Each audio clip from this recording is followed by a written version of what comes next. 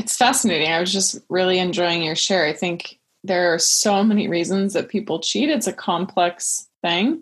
I think when we experience it, we assume it's because there's something wrong with me. But I think oftentimes the other person is just going through something and can't be in integrity.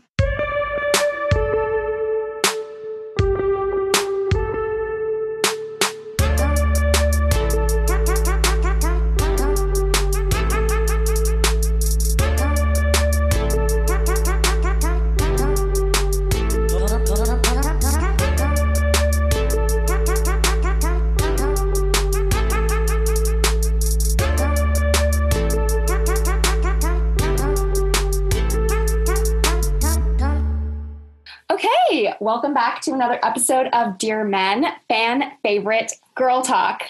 Girl Talk! Really excited to have my fave ladies back. So happy to have you all.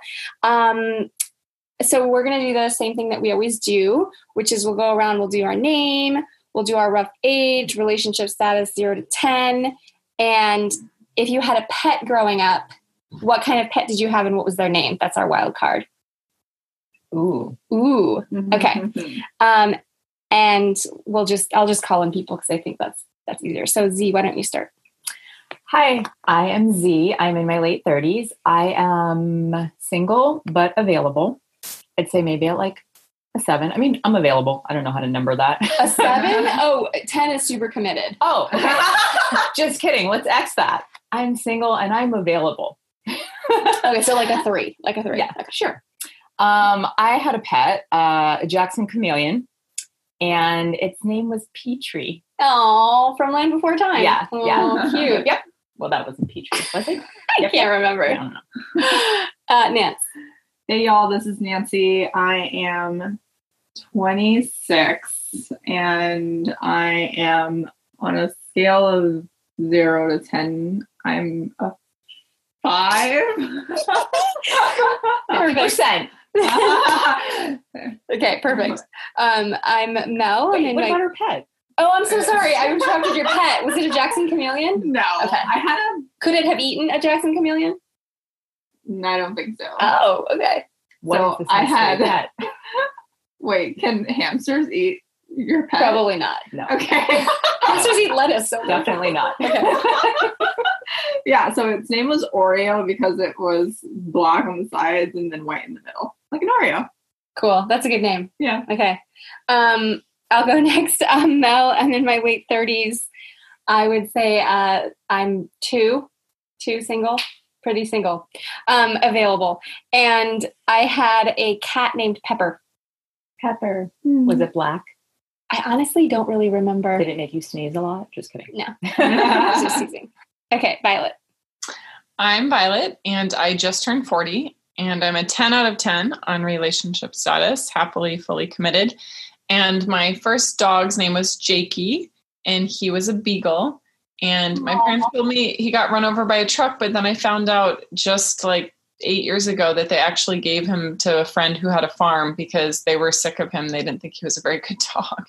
Wow, really? That's cold. Okay, that is a really messed up story to tell you. That is cold. I would have just said, we gifted him to a farm and he's so happy there. Yeah. So anyway, that was Jakey. I still remember the picture of me holding Jakey when I was like 3 or 4. Oh, Jakey. No. I want to see that picture. Let me show it to me later. So today we're talking about cheating, which is, not always the most comfortable subject, but it's something that I really wanted to shed light on because I think it's similar to sexual shame, where it's something that we don't always talk about, especially not in sort of an open, honest way. Like I think it's, it shows up a lot in entertainment, and it's sort of either glorified or, not denigrated, but like demonized. And there's not room for a lot of nuance. And I actually think there is a lot of nuance, or can be. So I kind of want to explore that. So we're going to keep it pretty simple. We're just going to go around and talk about what is your experience in terms of cheating, which I believe for this group, most of us have been cheated on and don't have the experience of being the one who has cheated. But if you have any stories from friends that if that comes up, that's totally welcome. But I'd love to hear your personal experience around this topic. So who would like to start? Before I call on people. Okay. Why don't you start? Okay. Sure. So I have kind of a weird story of being cheated on because I dated a man for almost 6 months and it was pretty serious. And then I moved away and we kept in touch, not as in like we broke up, definitively broke up, and then kept in touch kind of sporadically. And like 9 months after, I think he texted me out of the blue, I cheated on you while we were together. And then he sent me a long sort of text, like kind of explaining, but not really explaining. He didn't tell me who, he didn't tell me when. He was just like, I wanted to tell you before this could never be spoken of again, which was strange phrasing. And at the time I didn't respond to him. I had already set a boundary with him around communication a few months prior. And I was sort of left with this weird feeling of like, I felt like I didn't have the emotional experience of being cheated on in the same way that other women had it, because it was so removed from the time that we were together. Yeah. Like I didn't catch him. It wasn't somebody I knew. As far as I know, it wasn't somebody I knew. I really don't think it was. I think I might know who it was, and it was someone from his circle. But there was also a part of me that was sort of like, well, what's the point of me even responding to ask you about it? You've already proven that you lied to me. So even if I ask you, like, who was it, when was it, like that stuff, like, how am I supposed to know you're going to tell me the truth? Obviously, you've kind of shown that you haven't. My biggest concern at the time was STIs. Yeah. And I was extremely angry because I had been having unprotected sex with him because we were together and we were committed. And I was pissed. And again, this was like 9 months after we had broken up, and I was seeing someone at the time. And I remember like immediately calling him and saying, this just happened. I didn't know. And I had only slept with this man once and we'd used protection, but I still was like, I'm going to get tested right away. I'm really, really sorry. I didn't know. And I was just enraged that he would put my health at risk. Yeah. Like I felt enraged because we were sleeping together right up until the time that I left. And so I'm pretty sure like he cheated on me while we were together at some point. And I think after we sort of go around and talk about like our experience, I'd like us to go around and sort of talk about like our guesses or our theories as to why this man cheated on us and kind of what we learned from it or like what we got out of it. But that was kind of my experience. And it felt like, it feels weird. Like I still feel a little weird, like calling myself a member of the club who have like, of people who've been cheated on, if that makes sense. Because it feels like this weird camaraderie club of, and I'm not just talking about women, but just it's an act of betrayal essentially is what cheating is. I think, there's a lot of nuance to it, like I said, but that's an element of it. And I'm sort of like, am I in that club? Like it was like seeing something from a distance or something. It's like seeing something from far away. Like it happened to me, but it was like this weird distanced thing. There was never the confrontation about it because I chose not to respond to that text. I think I blocked him at that point. I was like, I'm not like, I'm kind of done with this. So yeah, that was my experience. Yeah. Okay. I also don't feel like I'm a full-on member of the club because the circumstances are not entirely clear. But the first time that I found out someone was cheating on me was someone I had been dating. I think we had been dating like 4 months. We were actually on a trip in Europe for one of his friend's weddings. So it was kind of this, I guess, high stakes. It felt like a high stakes trip. I mean, we were in close proximity and traveling thousands of miles away from home. And we got into a fight because I could just feel like something was off. And I had felt like that off and on with him a lot. Like I noticed that he flirted a lot with women, but I didn't have the courage or the vulnerability at that time to voice how I was feeling. So I just stuffed it all inside. And then he made a comment with one of his friends that we were visiting in Amsterdam that made me feel really triggered. And so I'm not proud to say this, but I took his phone and I went back through his phone and I found something from months prior. I mean, it was maybe a month after we had become exclusive, but it was with a woman and he was like, "Can't wait to see you, baby, XOXO." And she was like, "I love you." And so I asked him about it and he said, "Oh, that's my ex-girlfriend. You know, we got lunch that day." And I was just, this is just how we talk to each other. And I just knew that was not true. Like the effusiveness of it was really high. And then afterwards, like there was later text that said like, "So, oh, it was so good to see you, XOXO." And, he never admitted that they slept together, but I had a huge rift with him. And so that's why, similar to Mel, like, he said that he didn't. I felt in my body that he did. It caused this huge fight in Amsterdam. And his friend was really a jerk. His friend was like, "Well, yeah, he probably did. That's what guys do. But guess what? He brought you to Europe, not her. So be happy about it." And he was just a total dick to me. And I was, anyway. So that was the main experience. And then the second experience was a little more traumatic. A friend of mine told me, because she knew the guy that I was dating, and it was long distance. She was like, "You might need to know that he slept with one of our mutual acquaintances." I was like, "What?" And I called him out on it, and he also denied it. But since one of my best friends, one of her friends was the one that it happened with, I realized later he was a narcissist and he would never probably come clean about it. So I never had someone admit to cheating as in having sex. They kind of both fabricated things. So again, maybe I'm just jumping to conclusions, but it was enough to end the relationships. Can I ask a question about it? How did you feel about both of those things? Because in most instances, I've noticed when women think that something's happening, it's happening. Like women have really good intuition around it. And I guess even though they didn't confirm it, how did you feel about both of those things? Like, what was your experience of them doing that to you and then not admitting it? It made me trust them less. If they had said, "I'm sorry, I messed up. We had just started dating. I wasn't sure if it was going to last.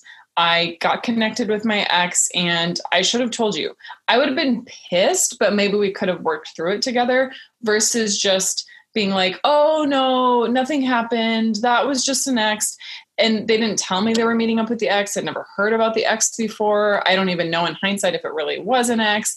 They just launched in this whole fabrication. And I think also put that woman down, got really defensive. And then the friend being like, "You should be grateful that you're here. You could have chosen another woman." It was just a no-go. And then the other guy, he just kind of denied the whole thing, which I thought was just idiotic because doesn't he realize that women tend to trust each other? And my friend's friend was the one that told me about it. Yeah.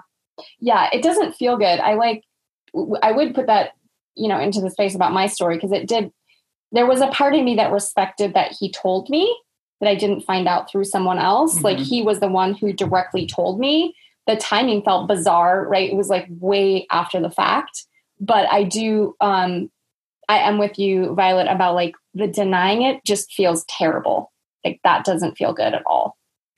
I mean, it's crazy making. It makes, I feel like this is a general statement, but it makes women feel like they can't trust themselves. And we get labeled as being crazy. We get labeled as being too much. And oftentimes it's because there is a betrayal and we're reacting energetically and otherwise to that sense of loss and to that sense of shame and everything else that can come up. Yeah. Yeah. Right. And did it happen? Like, am I making it up? Am I being, too, I don't know what the word is, like dramatic. Yeah. Am I being too dramatic? Am I, it's just like you said, it's crazy making like that. You just loop on like, well, did it happen? Is it real? Like all of that is exhausting. This is a whole other topic, but I just want to footnote this. Like, it reminds me a lot of what I hear in my therapy work with people that are sexually abused when they're younger and they confront their abuser later and the abuser completely denies that anything ever happened. And it's like, are you effing kidding me? Like, I was a child or a teen and this was being done to me and you're going to deny that you did it to me. And I do have a friend that will not confront the person that did that because she has told me, I cannot handle them saying that didn't happen. Yeah. Because it destroys that child part of me that stuff happened to. Yeah. So yeah, the denial I think is even more pervasively harmful than the actual act of somebody cheating. Mm-hmm. Yeah. I think the denial basically makes the relationship irreparable. Yeah. That's Yeah. a great point. Yeah. Yeah. Mm-hmm. I guess that'll segue into mine. So I was married before in a very committed relationship. And as you might have heard in another podcast, this is Z, by the way, we did not have a very good sex life for a multiplicity of reasons. But at the very end, I could tell that we were growing in different directions. We were together in our early 20s, and I could tell it wasn't working well, but we were both committed to being married as far as we both knew. And I just thought it was like one of those patches where you go through a rough however many months or even year, and you look back on it, 30, 35 years later, and you're like, oh yeah, we had that weird time. And for a month, like Violet was saying, like that intuition was just weird. It felt like he was working a lot, and I trusted him. And I remember asking him, like, is everything okay? Are you okay? Like, you seem kind of weird. You're distant. And he was like, no, I'm just working a lot. And he had a very high position job. So it made sense to me. And he had never lied to me before. And then there were 3 series of conversations that happened within the frame of 2 weeks. The first one was completely out of the blue. We were on date night, and I had been a little depressed about my job and artistic things I was doing. And he had a stable, more commercial job. And I remember driving to the restaurant and being very negative because I just wasn't succeeding at my careers at that time and didn't feel connected to him. And he was silent in the conversation. And basically the conversations took place in this order. The first one was, so you don't want kids, right? This is him saying this to you. Him saying this to me at dinner. And I was like, what the fuck? And I did not, and still do not, but it was very weird because we hadn't talked about it for a long time. I cried all the way home in the car, silently looking out the window, and I could not figure out why I was so upset. And then the next week I spent researching, calling all my friends that had kids, seeing if that was something I could do. Within 7 days, the new conversation was, what if I told you I didn't want to be married anymore? And I was like, this is a whole different conversation. And then 3 days later, he actually came home and told me that he lied and been a little manipulative and that he was cheating on me and didn't want to be married. And I was like, whoa. Turn on the light. We're having a conversation. Sit down on the couch. I'm going to ask you questions. And that was pretty much when my whole world completely transitioned. And I kind of went into shock for about 4 months after that because we had been in an incredibly committed marriage and together for 11 years. And this was the person that I saw myself with. And so he answered my questions, but then I think got kind of bored and said he needed to go to sleep. And then I ended up journaling for like 45 minutes and actually calling Mel. And we drove to a restaurant and I just looped for an hour talking to her in the car. And then we went in and had breakfast, and then everything transitioned in my life. The impact that it had on me was not only just that he cheated, which I was the person I was talking about earlier in the kitchen, that I was the person that if somebody cheated on me, I was like, fuck you, we're fucking done. And my acting teacher always used to say, you never know how you're going to be unless you're actually in the situation. Mm-hmm. And I always thought I was that girl that if that happened, I was done, like peace out. Mm-hmm. And yet I was in an 11-year marriage with somebody that I deeply loved and who was a huge support to me and was wonderful in so many ways to me, like really, really supported me deeply in so many ways. And we had a rift previously about 5 years before when I had moved out for 6 months. We did not get divorced. He did not cheat on me. We ended up working it out. And so there was a part of me that I was like, maybe we can work through this. I never thought I would be even thinking about doing this. I don't know how to do it, but maybe we can reconcile because we've been together for 11 years and we are married. And it didn't work out that way. He was committed to being with this other person and didn't give me many options or choices. And the impact that had on me, though, was far reaching and pretty severe. I spent the next, I pretty much went into like existential shock about my life, money, finances, support. My whole life completely changed. I did serious therapy work, and it's 5 years later now. And I only feel really within the last year and a half that I am fully myself again. Obviously the impact of cheating is huge betrayal. I didn't trust men. I was incredibly insecure, and it brought out all of that stuff that I never thought was even there. And I ended up, therefore, choosing 3 men over the course of the next 3.5 years to date that were not that great to date for specific reasons. And I know it was because I had very, very, very deeply embedded insecurities from that huge betrayal. Mm. So there were a lot of factors that were present. But I think I'll stop there to share the mic. Thank you for sharing that, and for just sort of speaking to the long lasting effects, because I think that's something that can get lost in the conversation. And it's only the fact that you're removed that you can look back and kind of, you know what I mean, do the timeline, because you've had, Awesome. All right. Hey, y'all, this is Nance. I will share my story, and I think I'll save the impact part for later. But long story short, I was in a committed 2-year-long relationship, a little bit over 2 years. This was when I was like 20 to 22. So I was like in college for most of it. And so it was a good relationship for the most part until it wasn't. Yeah. And towards the tail end of the relationship, we were arguing a lot. And I graduated from college and then went off, like not officially graduated, but I went off to this to a study abroad program in Cambridge. And at the time I thought it was like the long distance that played into him wanting to sort of break up. And at that point, it was like 1 year and 3/4 or whatever.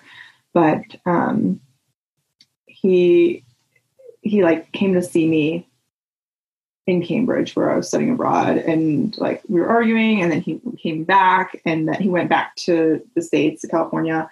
And then he just kept like wanting to break up, and I was kind of like, to speak to that craziness, that sensation of, or whatever experience of like feeling crazy. Like, I'm like what was happening at the time? I was like, what was happening? Like, you were asking him what's going on? Right. Okay. Right. And then he was just like using the excuse of like, I'm working. I'm like, he just graduated college and he was starting a new full-time job, like going out into the real world and, being a fully functioning working adult. And so I finished up my program, and then I came back to California. And at the time I was planning to move to Los Angeles because I thought there would be better career prospects for me in Los Angeles, but then decided to move to San Francisco to be closer to him and try to, salvage our relationship. And I remember the way that I found out was we were having conversations about like porn or something, and I was asking him like, do you watch porn? And then he like told me he did watch porn, and I was like really caught off guard because I thought, like, at one point I remember having a conversation with him and asking him, and he said he didn't. So I went through his laptop and I basically looked through the history to see what, I'm putting this in air quotes, to see what kind of porn he watches. But I found way much more than that, which was that he was like, there were like pages of him like going through the Facebook of this intern that he was working with over the summer.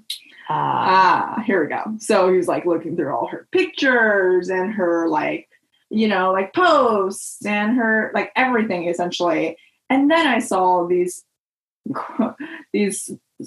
searches on Google and Quora that were like, my girlfriend's perfect, but I don't love her. And how do I ask a coworker if she's single? How do I ask my coworker out on a date? Like all these Google and Quora searches. And I was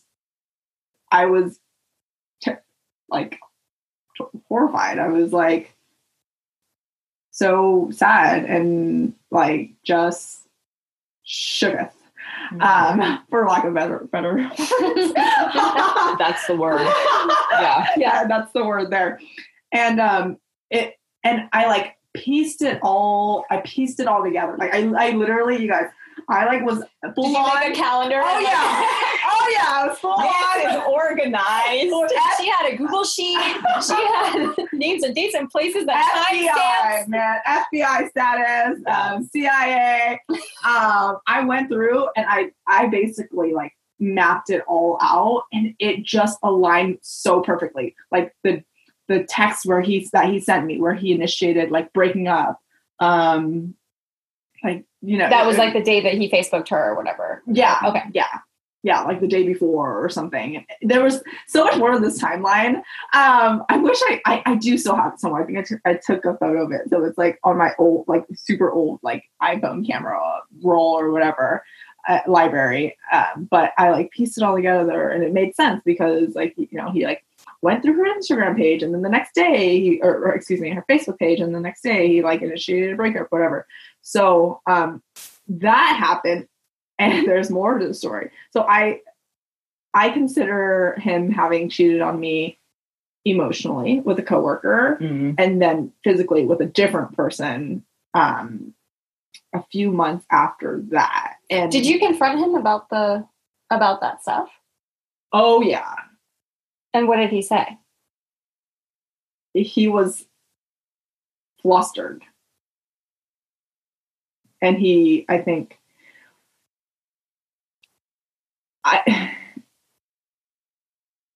he was flustered. He didn't know what to say. Yeah. He didn't know what to say. Yeah. I don't know. I don't remember if he defended himself. No, I don't think he did. I don't think he was like super defensive or anything, but he was like, did you ask him if he'd slept with her? Were you like, how far has this gone? No, I think I knew through like intuition / the search history that like she didn't feel the same way about him. The coworker didn't. Okay. Feel the same way. Like she didn't reciprocate his feelings. Okay. Of, you know, whatever. Interest. Yeah. Yeah. I don't know how I knew that. I think I just knew that somehow. But yeah, he was caught. I mean, I put together a very interesting. You're like, here's the dossier of how I know that you've emotionally cheated on me. And so you stayed together through this period. Right. And then now months later. Exactly. Okay. Yep. So we were trying to work on it. So this was, I don't know, let's say September 2015 was when we had this conversation around like the emotional cheating with a coworker, and then the physical cheating happened. I want to say like right before my birthday in mid-October, October 26th. Let's say, I think it was 26th actually. How did you find that out? So I found that out because he told me. Oh, okay. Yes. I can't remember how he told me, but happy birthday, by the way. I know, right? Yeah. Not cool. So he told... But better than not saying something, right? True. So, and you don't remember what he said. Like, I need to tell you something. Yeah. I don't know. I don't know. I don't remember how he's...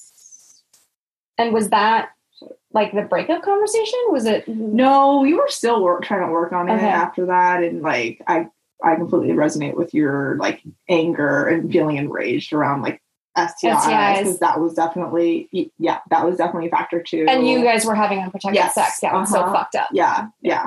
That was still one of my questions. That was my first question, actually. Yeah. Did you use protection with her? Well, I said, have you had sex with me? Have you had sex with her?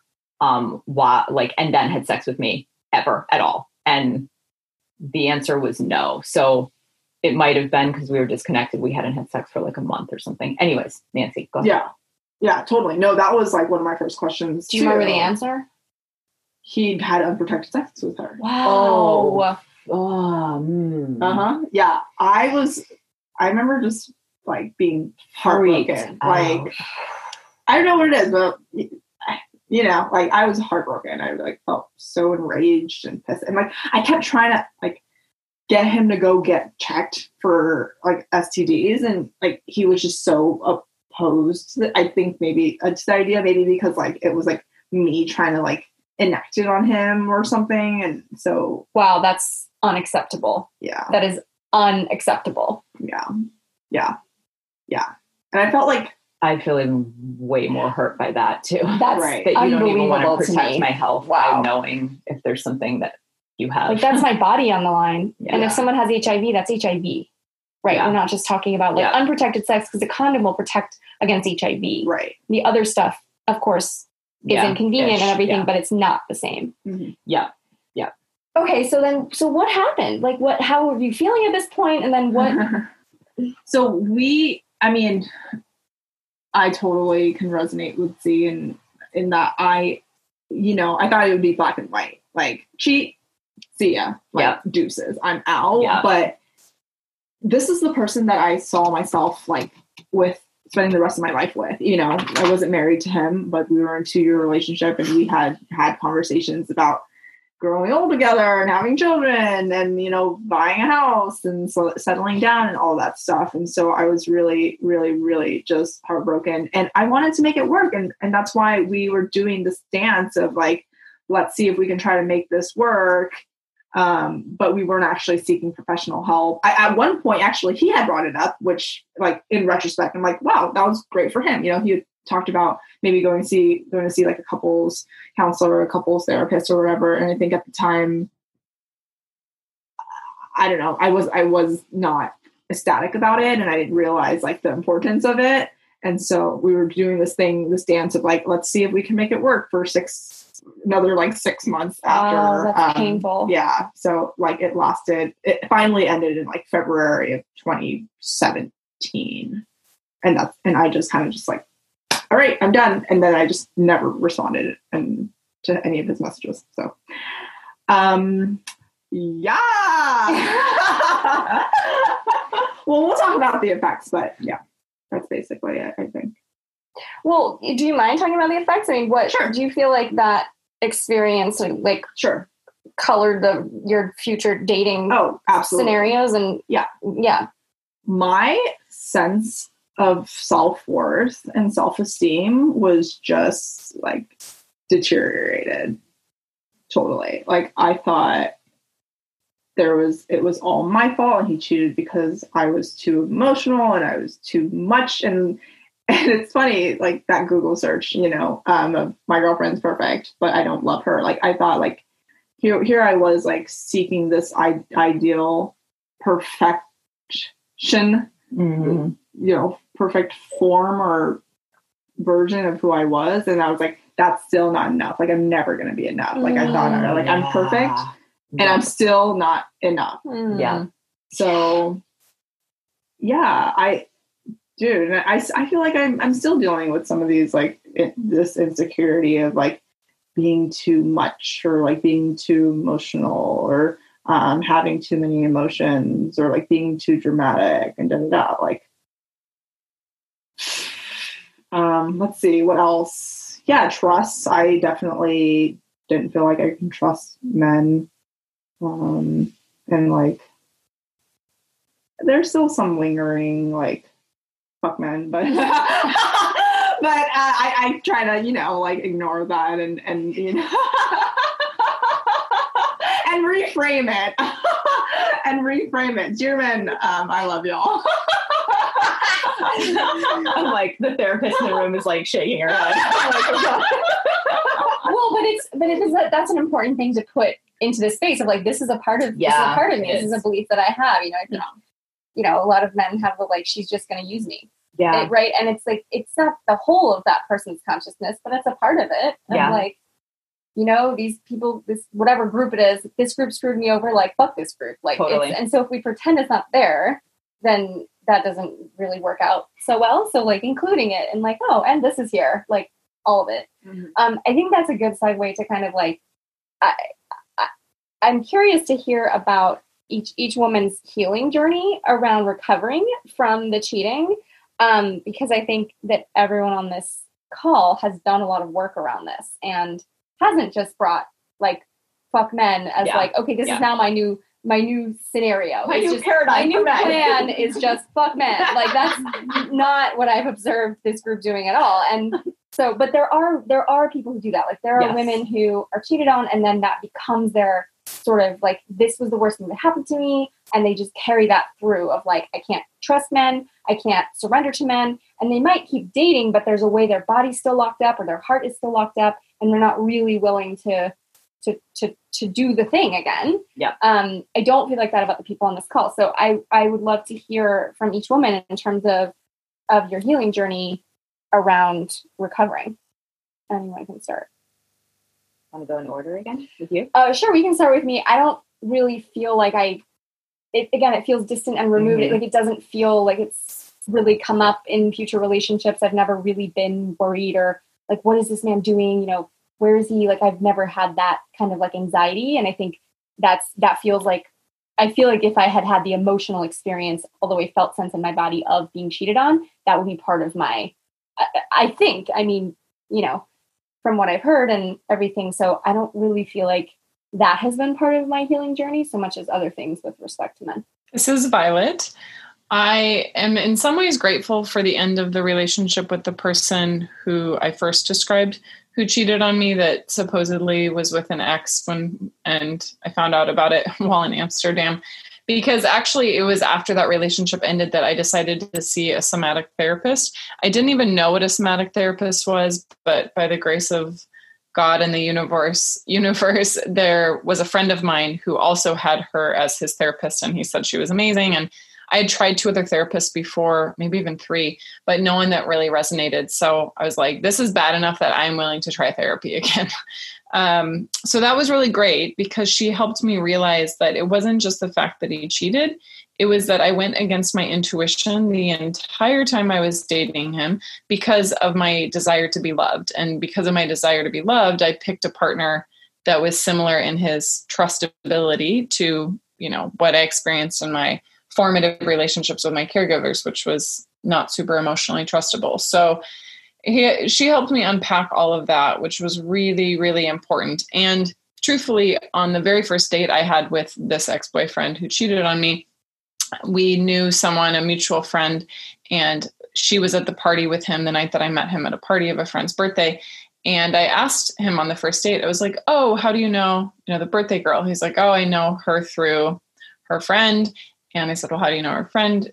And he's like, oh, well, we work together. But when he said that, he looked to the side and I was like, oh, you went to a party with a colleague for someone you don't really know? Like, are you guys close? And he's like, well, I mean, we're close in certain ways. And instead of asking a deeper question, like, well, what do you mean by that? Like, are you guys dating? Did you hook up? Like, what's going on?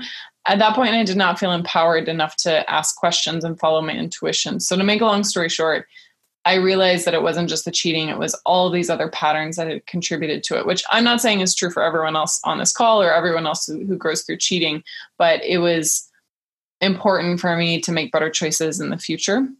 And then the other person who cheated on me, I mean, I just kind of threw my hands up in the air because at that point I'd been in therapy for 3 or 4 years. And that's actually, I mean, ironically, that's what inspired me to get a coach and to look into coaching. So I kept my therapist, but then I also got a coach to better understand, okay, I understand my patterns, but understanding them is not enough. Like I've got to change something in the way that I'm acting and embodying and attracting and all of that.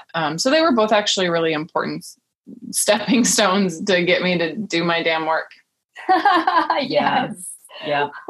Yeah. Oh, yeah. You couldn't see it, but there was a lot of head nodding over here, especially the part about ignoring intuition. Yes. So just so you know, you're nodding a lot. Vigorously. A lot vigorous nodding was happening. Some quick hands. It was the whole 9. Yeah. I do want to add one other thing really quick, which is that kind of to, I think it was Nance's point about, feeling down and low after that happened.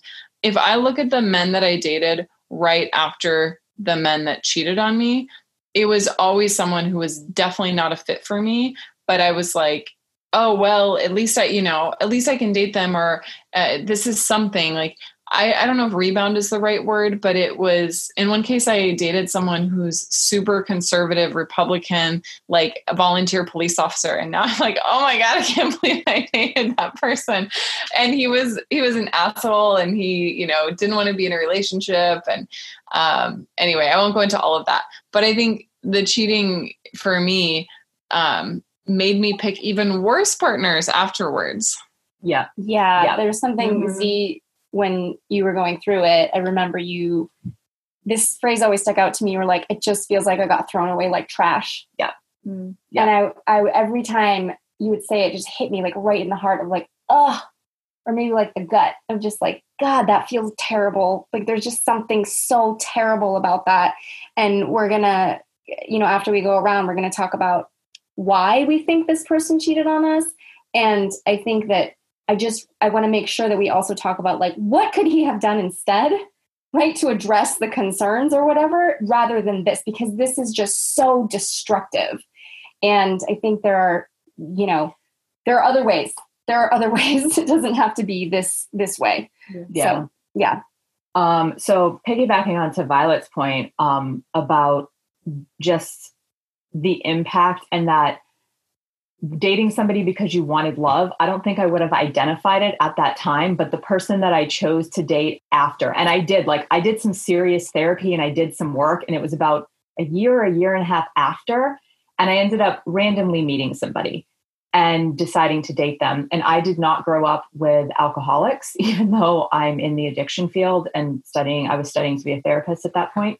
I had behavioral addiction, so my background was eating disorder stuff. So I was not super familiar with the other patterns of addiction because I hadn't seen them firsthand. And so, like certain people do, they kind of pull you in really close, get you feeling all warm and toasty and loving. And it was about a month in, when I already had a lot of feelings for this person, I thought, that I realized that he had problems with alcohol. And that kind of led to about 8 months of going back and forth with this person, where the first 2 months we were in a committed relationship and dating. And then, as anyone who knows about addiction, it's a hard cycle to do. And I went back and forth. I realized that I still have some, every now and then I can bring up anger when it comes to the context of that relationship, but really it's because it's still that like, oh, why couldn't I have made better choices? Like, why couldn't I? And I just couldn't at that point. There had been so much pain that my ex-husband had caused. I'm quoting that because obviously we make choices, but I didn't feel like I had a lot of choice in how that relationship ended. And so I had to make my own way through it internally instead of having external choice. And so I basically realized that I chose a partner that I was enacting something that was previously in my field, which was addiction. I was no longer in the addiction cycle at all, and I had not been for a little while, but I chose somebody that resonated. So somewhere it must have still been in my frequency. Through that, honestly, there was a lot of healing because I was able to see what I might have looked like and shown up like with my ex, because that was one of the things we did fight about, was my eating disorder. And I did completely disconnect and pull away in so many ways. And I remember actually called Mel. I was at a barbecue. He got passed out drunk. And I literally called Mel from the corner of his apartment room being like, Mel, this is what happened. Should I stay? Should I leave? Like, I don't know what to do. Like, I'm kind of scared to leave. What if he like dies? And she was like, well, do you want to stay or go? Like, this is happening multiple times. He's been fine. Like, put him on his side, whatever. And I was like, I want to come home. I want to be at our place. And so she's like, come home then. And so I walked back down to my car. I got in my car and I remember sobbing, driving home and just like literally being like, I'm so sorry to my ex-husband. I said his name because I finally understood what it must have felt like to feel invisible and abandoned in that part of the connection that we had when I was in my own addiction. And so I think that there was so much healing that was under the guise of all of this deep insecurity I had. One of the things that I also recognized was that with my ex-husband, I had disconnected a lot. I refused to talk about things. I would just get mad and walk out of the room. And I was the one that was the avoidant in the relationship before. And the trauma shifted me to be the person that would like, and I was like super anxious attached for a while. And I recognized this really interesting thing where we would be arguing. I'm just going to call him John. That was not his name. Was this the new guy or was your ex-husband? This is the new guy. Okay. The new guy is called John. That's not his name. But I remember arguing with John, and I remember reaching down and grabbing the countertop and holding the countertop. And I recognized that I was doing that because with my ex-husband, I would just peace out and leave the room. And I would disconnect from conversations. And I was trying my fucking best to stay in these conversations because I had not done that with my ex. Wow. And obviously now, and looking back on it, I can see that I was putting so much effort, so much trying, efforting, understanding, working on all the crap that I thought that my ex-husband had left me for. But the difference is I was doing it with somebody that didn't deserve it. Mm-hmm. My ex-husband, before he cheated, he was and whatever, people do shit, but he was a wonderful man to me. And he deserved the best parts of me that I was only able to really significantly work on building after we were no longer together. And I was trying to give those things to somebody that did not deserve those things. And that was a really fascinating experience for me looking back. But yeah, the damage that it did was significant from my ex-husband. But I think that the gratitude is that it facilitated some really deep personal work that I had to do. Yeah. Like I'm reminded of that quote from, I forget who it's from and I apologize, but it's like someone once gave me a box of darkness. It took me many years to realize this too was a gift. And like, that was the most horrible box of darkness I think I got, even though other things have happened to me. And yet it was one of the most powerful gifts that I received by not being in my marriage. Yeah. It reminds me of post-traumatic growth, which is something that we don't talk about. We talk about post-traumatic stress a lot as a disorder and as a culture, but post-traumatic growth is a real thing. It's a real thing in the therapeutic community. It's not like something I just made up. And it's exactly what you just pointed to of like, when a trauma happens, if you actually deal with it, right? If you actually grieve and go into it and get some support and help through it, you can grow from it. And it can be then a way that deeply serves you. And that's what I hear in that sort of share. Thank you. Yeah, I definitely experienced some PTG. Post-traumatic growth. So after I decided to stop texting my ex-boyfriend back in February of 2016, I finally got my ass up and left San Francisco. Like I quit my job. I mean, I wasn't super happy with my manager either, so that definitely helped. But I lived in the same apartment complex as he did, so he was basically like 30 seconds away from. Oh wow! From my reach in San Francisco. So yeah, I left. I left San Francisco and moved to LA, and I focused on myself. Like for I guess that entire 6+ months after I got back from Cambridge, I was like, let me go to San Francisco and like salvage this relationship and see what I can do here to like save this. But yeah, after it ended, my world was completely flipped upside down. All my worldview, and just made me question like, what is love and what is life? And I had neglected a lot of my friendships in that intimate relationship. So I moved to LA and I built a lovely community that I found through Craigslist. And, a lot of those folks who lived in the house were really all about like self-growth and spirituality and development and, the therapy world and so on and so forth. So really just focus my efforts and time into like practicing love and growth and generosity and kindness and all the things that you ideally bring to a intimate relationship within the realm of my friendships. And then I started reading a ton of books about, love and attachment and just nonfiction, like self-growth, personal development stuff. Brene Brown, self-forgiveness, like self-kindness, self-loving, self-love, so on and so forth. And then let's see, what else did I do in my healing journey? I found a church. Yeah. So I got reconnected my relationship to God and started nurturing that, and really just like it, I had gone to church in the past when I was in college. I wasn't born into a Christian household, but like reconnected my relationship with God, and have since then nurtured it and cultivated it into something that I really see myself like continuing to grow and nurture for the rest of my life. And then this year, I guess that was like 2016. So like 3.5 years later or so, I started seeing a therapist.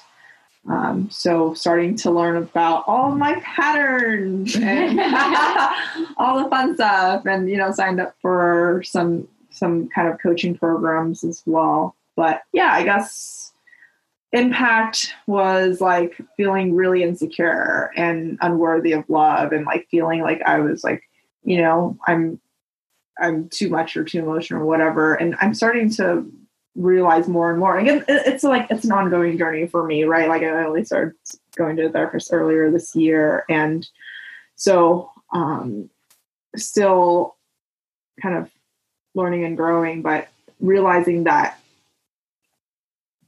I'm not too much. Like I'm not too much, and like some people just don't. Like I was arguing a lot with my ex because he just didn't understand my emotions. Like he couldn't like hold space for that. He couldn't really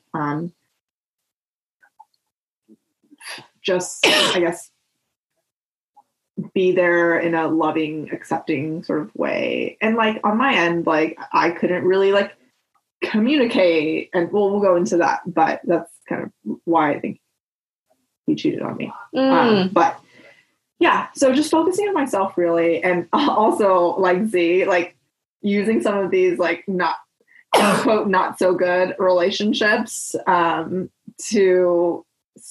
learn and grow. Like I feel like the quality of the men that I've chosen after that relationship has declined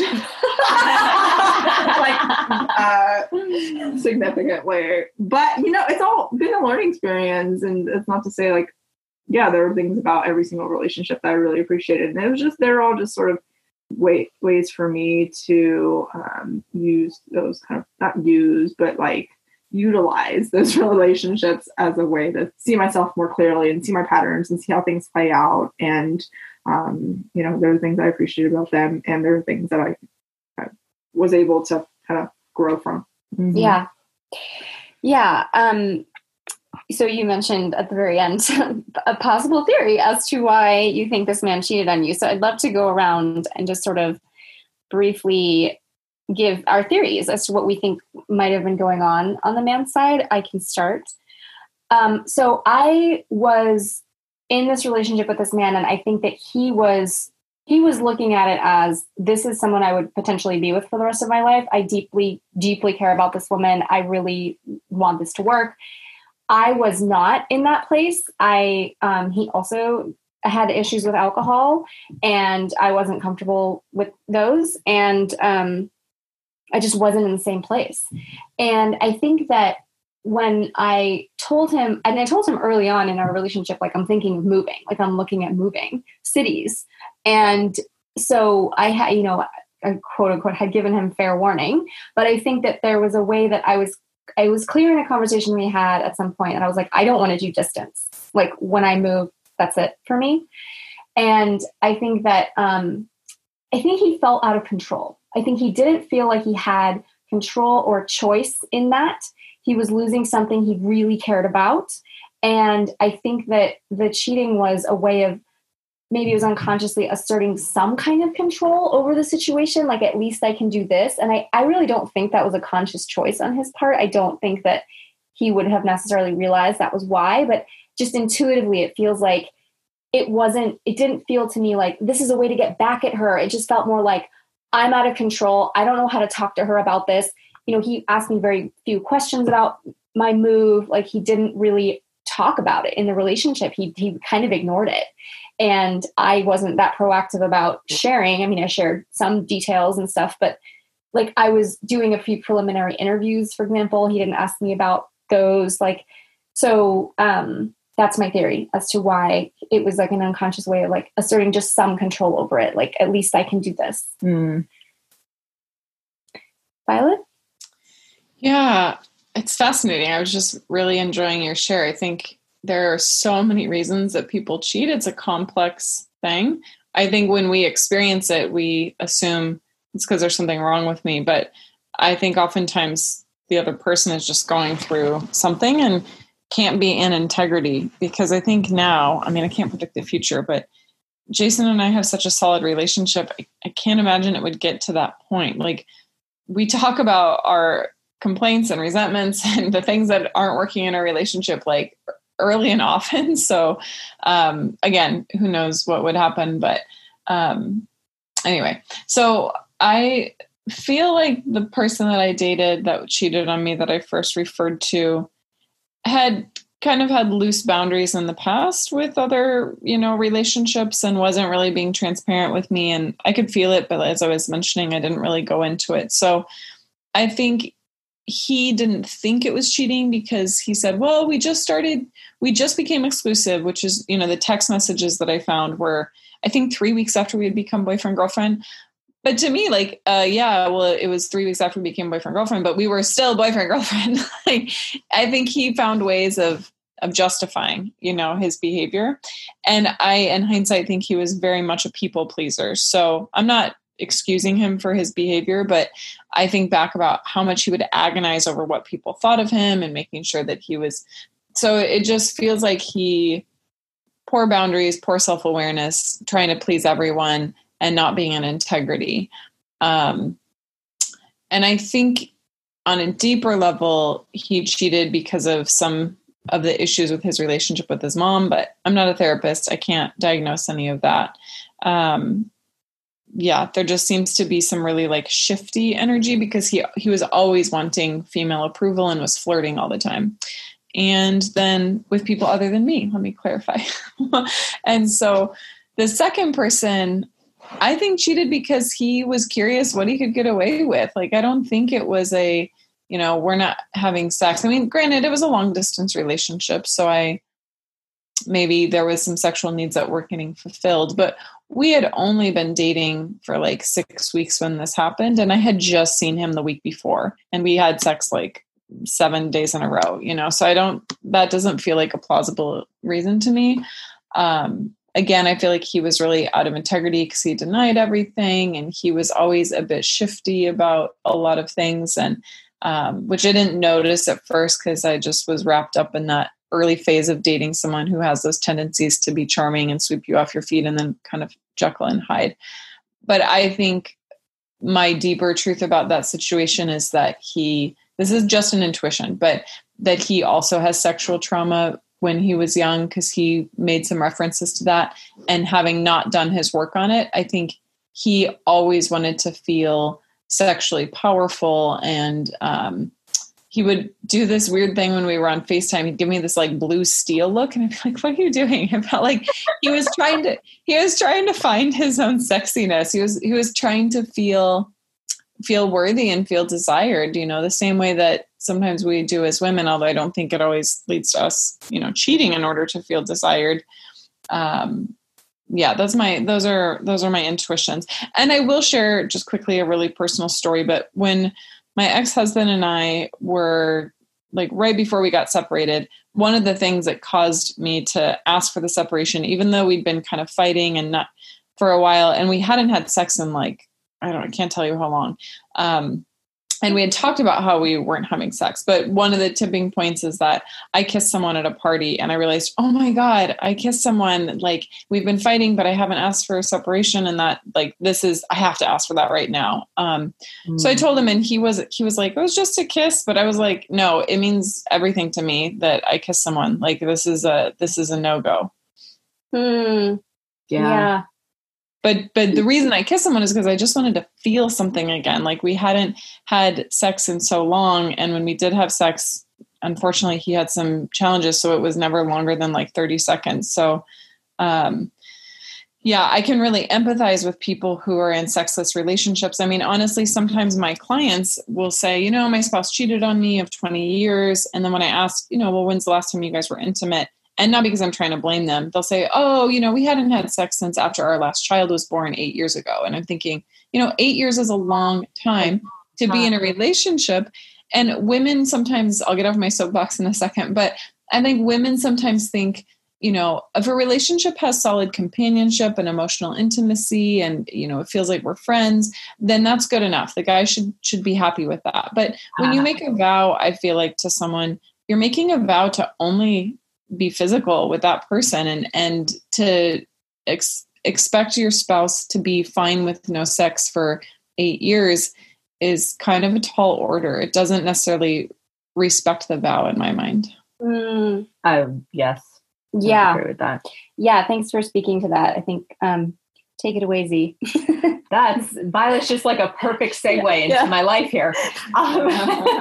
So I think that first off, the integrity thing. So my ex-husband was incredibly integrous in pretty much everything that he did. And that was one of the reasons that I was with him for so long. And I think what hurt me the most is actually the night that he told me he was cheating on me. We were sitting on the couch and I was asking him questions in this state of panic. And I remember saying, okay, you made a mistake. And he was like, it's not a mistake. And I was like, excuse me, what? And he was like, it's not a mistake. And that I think was the part that panicked me the most. And then I don't know if he said it in the same conversation, but after was that he said that he was in integrity right now. And I was like, what fucking planet am I living on?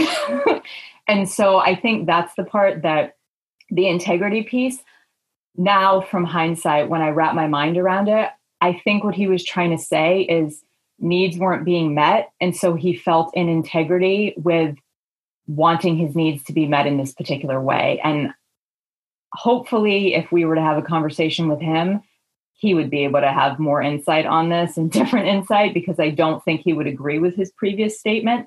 But my understanding was that I think what I sense in Mel's stories and Violet's things is that, and in mine especially, I hear a disconnection.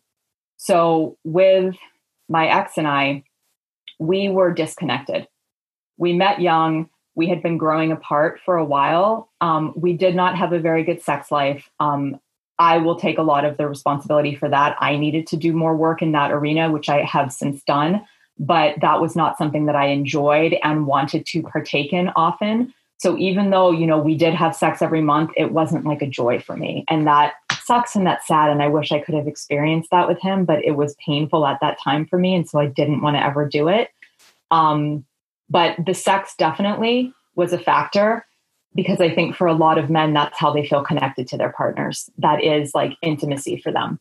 And that was really not great for pretty much the entirety of our relationship, except for the beginning. The second thing is I do deeply think that he did want a family and kids, and that's something that I did not want. And I do believe that he loved me and did not want to hurt me, but he didn't know how to get what he wanted and still have, and not hurt me. And so even though it happened in a kind of fucked up way, that there's a couple details I did not share, I do think that he really wanted a family of his own. And I was not able to provide that. And at that time, I was kind of an asshole about it. I wasn't like caring and kind in the conversations. I was just, I would lie. I don't hate kids, but I would kind of be mean about kids and stuff, because I was just like, stop fucking talking to me about it. I don't want to talk about it. And I do think that most off, it was the disconnection. I had been really trying to achieve my goals and my dreams. And one of the things I journaled about the other day because it came up, was that I had been taking our relationship for granted.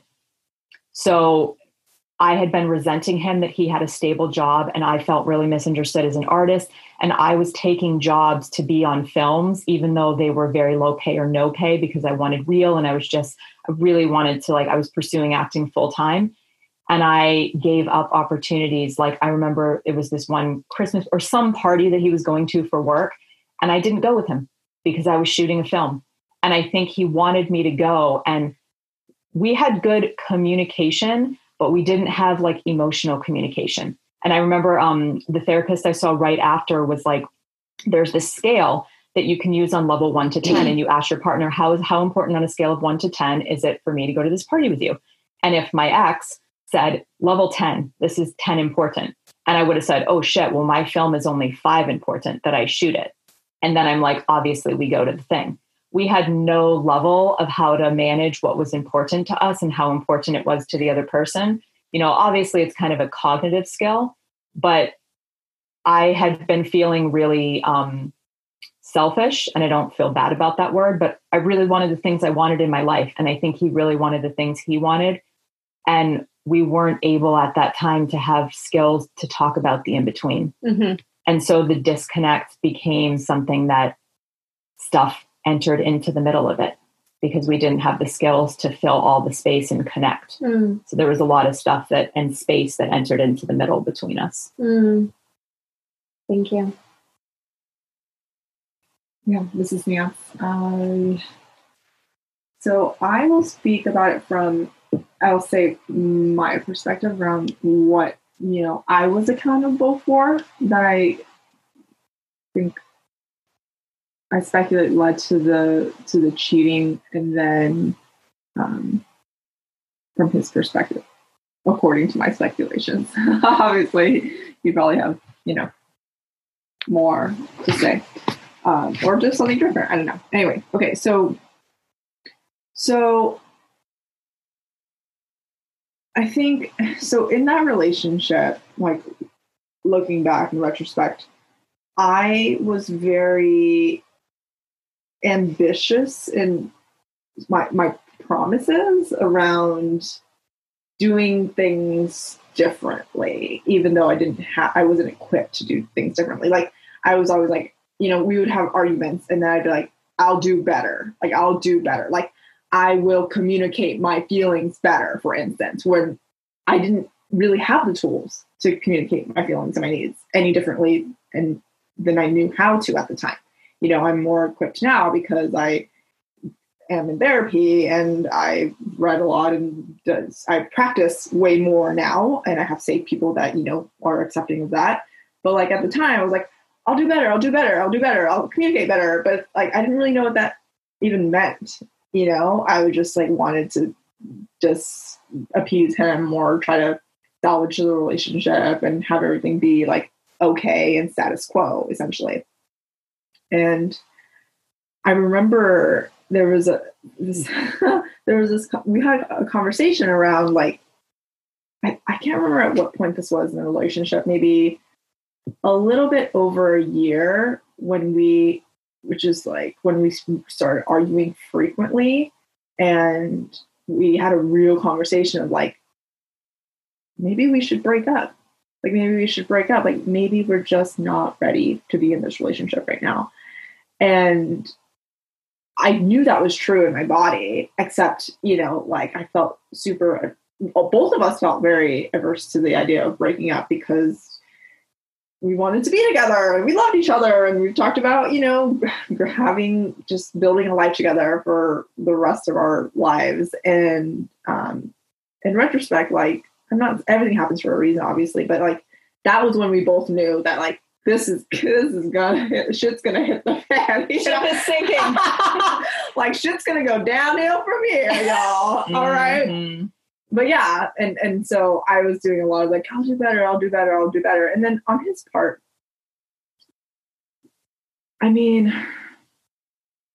what led him to cheat was his needs. His needs around me fulfilling my promises.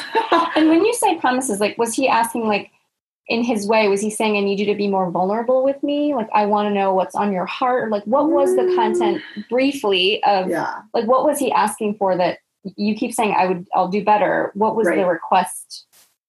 Like, it was communicate better, like communicate your feelings. So share with me, let me in. Not so much, but like, I mean, for a little context, like he doesn't completely have awareness around his emotions. I grew up in a setting where I wasn't really taught to like how to bring my emotions. You were shamed for having emotions. Right. Okay. Right. Bring my emotions to another person. So it would always be these like blowout fights of like, Nancy's mad again. Nancy's pissed about something. Nancy's mad at me for something. Right. Like it would always be this like. So his request was bring it to me sooner so that it's not an explosion, kind of. Yeah, like bring it to me in a more bring organized it to me in a neat and tidy way. Oh yeah, okay, sure. Right. And I was like, I'll do better. Yes, next time I'm gonna. Gotcha. I'm gonna map this out. Like I'm gonna plan what I'm gonna be mad. I'll bring you a spreadsheet for our next fight. Put it in a deck. Add some graphics. All right. But yeah, essentially, like I was like promising to communicate my emotions in a neater, more organized way, and what wasn't able to kind of fulfill on that promise because I didn't know how. I wasn't equipped. Didn't have the tools. Yeah. And it's possibly not terribly realistic as an expectation anyway. For a woman to be like, please just don't be emotional and just like be neat and tidy all the time. It's like, for anyone. Yeah, exactly. Yeah. Okay. Right. And then, I guess he was sick of feeling like I was constantly mad at him and like feeling like he wasn't doing anything right. Like he was always like doing something wrong and he couldn't just get in. Why is she always mad at me? Like, why is she so emotional all the time? Why is she so dramatic?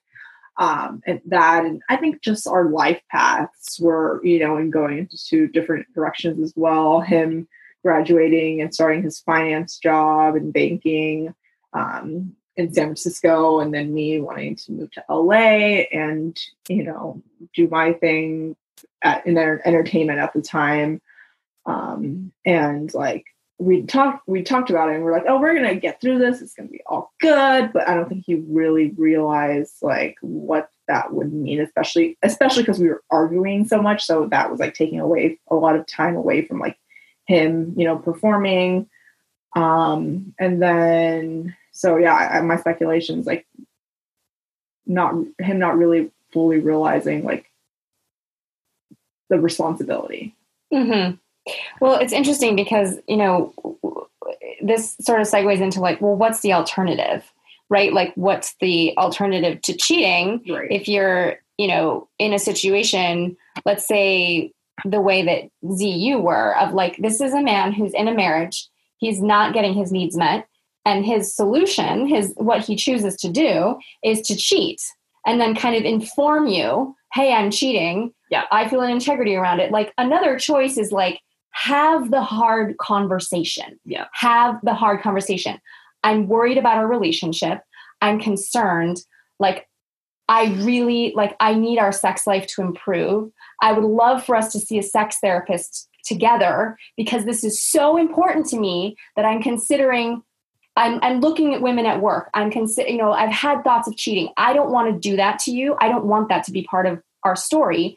I would like to do this instead. Like, have the hard conversation, because it feels like in many of these circumstances, the person who cheated wasn't really either equipped or willing to have that hard conversation, which is super uncomfortable. It's a really uncomfortable conversation. It's like, am I going to hurt her feelings? Like, we've already talked about this so much before and nothing changed, right? Like, but there's a difference between, especially I'm focusing on that particular story because I think there are a lot of men, at least that I hear from, who are in sexless marriages where they're like, I feel trapped. I feel like I don't really have a choice. like I'm either in this, because it's sort of like you steal all the exits if you're in a monogamous relationship, like that's the only channel for you to get sexual needs met, and it's not happening. Yeah. Or it's like, well, my woman doesn't like sex, she doesn't want sex, so my choice is either like divorce or cheat. And it's like, that's a false choice. There's a third choice that's like, we need to get help. I am so like, this is a level 10 need, like you said, to your point. This is so high on my list. I'm considering exiting this relationship. Mm-hmm. I don't want to exit this relationship. I want us to figure this out. I have found this sex therapist, or I have found this counselor. I found someone to help us. I would love for you to come with me. Because at least in that circumstance, like for you, Z, like one of the things when you were going through it, it just felt like it felt like you were powerless when you were going through it. It was like, I don't have any choice in this. Like he just informed me. Like there was no sort of dialogue, realistic dialogue. And I think that the ways that he had tried to communicate with you were like, well, we're just roommates. Yeah. Right. Which is not the same as having that hard conversation. It's like little jabs about like, I wish our sex life was better. I wish our sex life was better. Or like, I want kids. You know, where are you on it? Versus like, this is so important to me, I'm looking at exiting this marriage. Like, that's not really the same conversation. Nope. And, you know, yeah, I think in each of those circumstances, it takes a lot of self-awareness. It takes a lot of capacity to have that conversation. And we don't really teach people how to have those conversations. But I still feel like there's responsibility on the part of the person who's so unhappy that they're looking to cheat. Yeah. Like that person has responsibility to tell their partner. Like the responsible thing to do, the thing with integrity to do is to talk to the person about it before you cheat. And I just have heard so many cheating stories where people have said like, I just felt trapped. Like I didn't know what else to do. I really didn't know what else to do. And it's like, that's the what else to do. There is another way. And, you know, I think it's important, to give a shout out to like therapy. Like you get your own therapist to talk about how to have the conversation, or like seek some help to like have it's like almost like an intervention, right? It's just like, it is kind of an intervention. It's like, this is so critical and crucial. Like, I need you to know where I am on this, which is a totally different thing than just the sort of side comments of like, oh, I wish this was different. Or like, well, we're just roommates. When really it's like, I need this need to be met. And it's not right now. We need to figure out a solution. Yeah.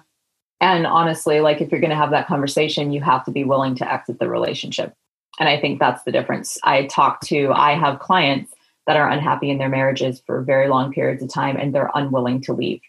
And I remember one client saying, a past therapist said I had no leverage because I'm not willing to leave. And I was like, I don't like that languaging. I apologize for stating my opinion, but I don't think that's a cool languaging.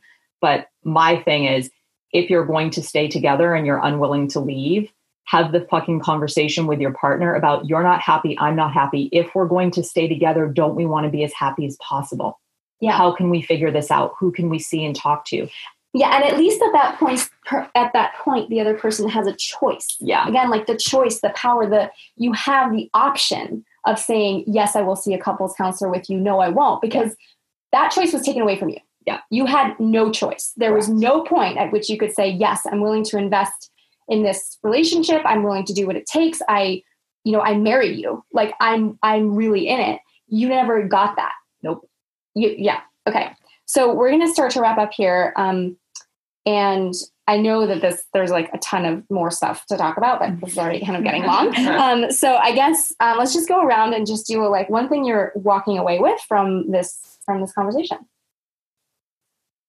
Oh, I guess I'm starting. Okay, sorry. Unprepared. I'm unprepared. I feel unprepared. One thing I'm walking away with is just recognizing how passionate I am about teaching people, like training people, like giving people the tools to have difficult conversations and to really make that, because I do think it's teachable. I think there's a lot that we can do around specifically having hard conversations.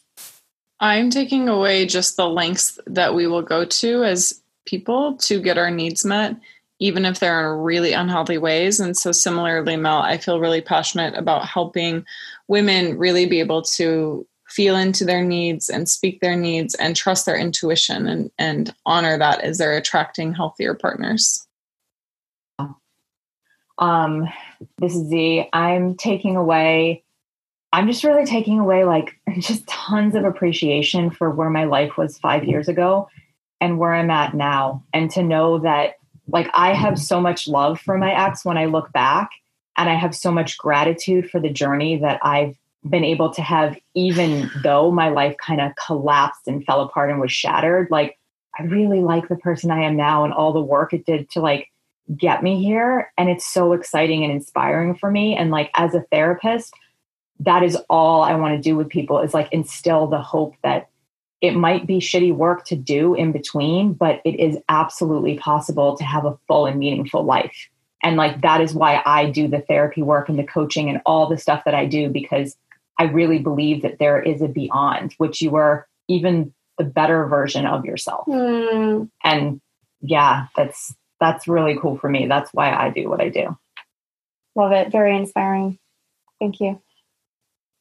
I'm taking away some PTGs. Dramatic growth. I mean, hurt people, right? So just really taking away the importance of knowing yourself and doing that inner work. And so you don't hurt other people, so you don't harm other people, you know, and if that means cheating, if that means, you know, like projecting, like, you know, whatever, like knowing yourself well enough so that you don't kind of Cause harm. Yeah, cause harm and spread the hurt, but spread the love and faith. Aww. Yeah, I love that. And sort of to your point, Z, it's like you have to be in touch with yourself in order to know what your needs are. Yeah. Like you can't do that without that.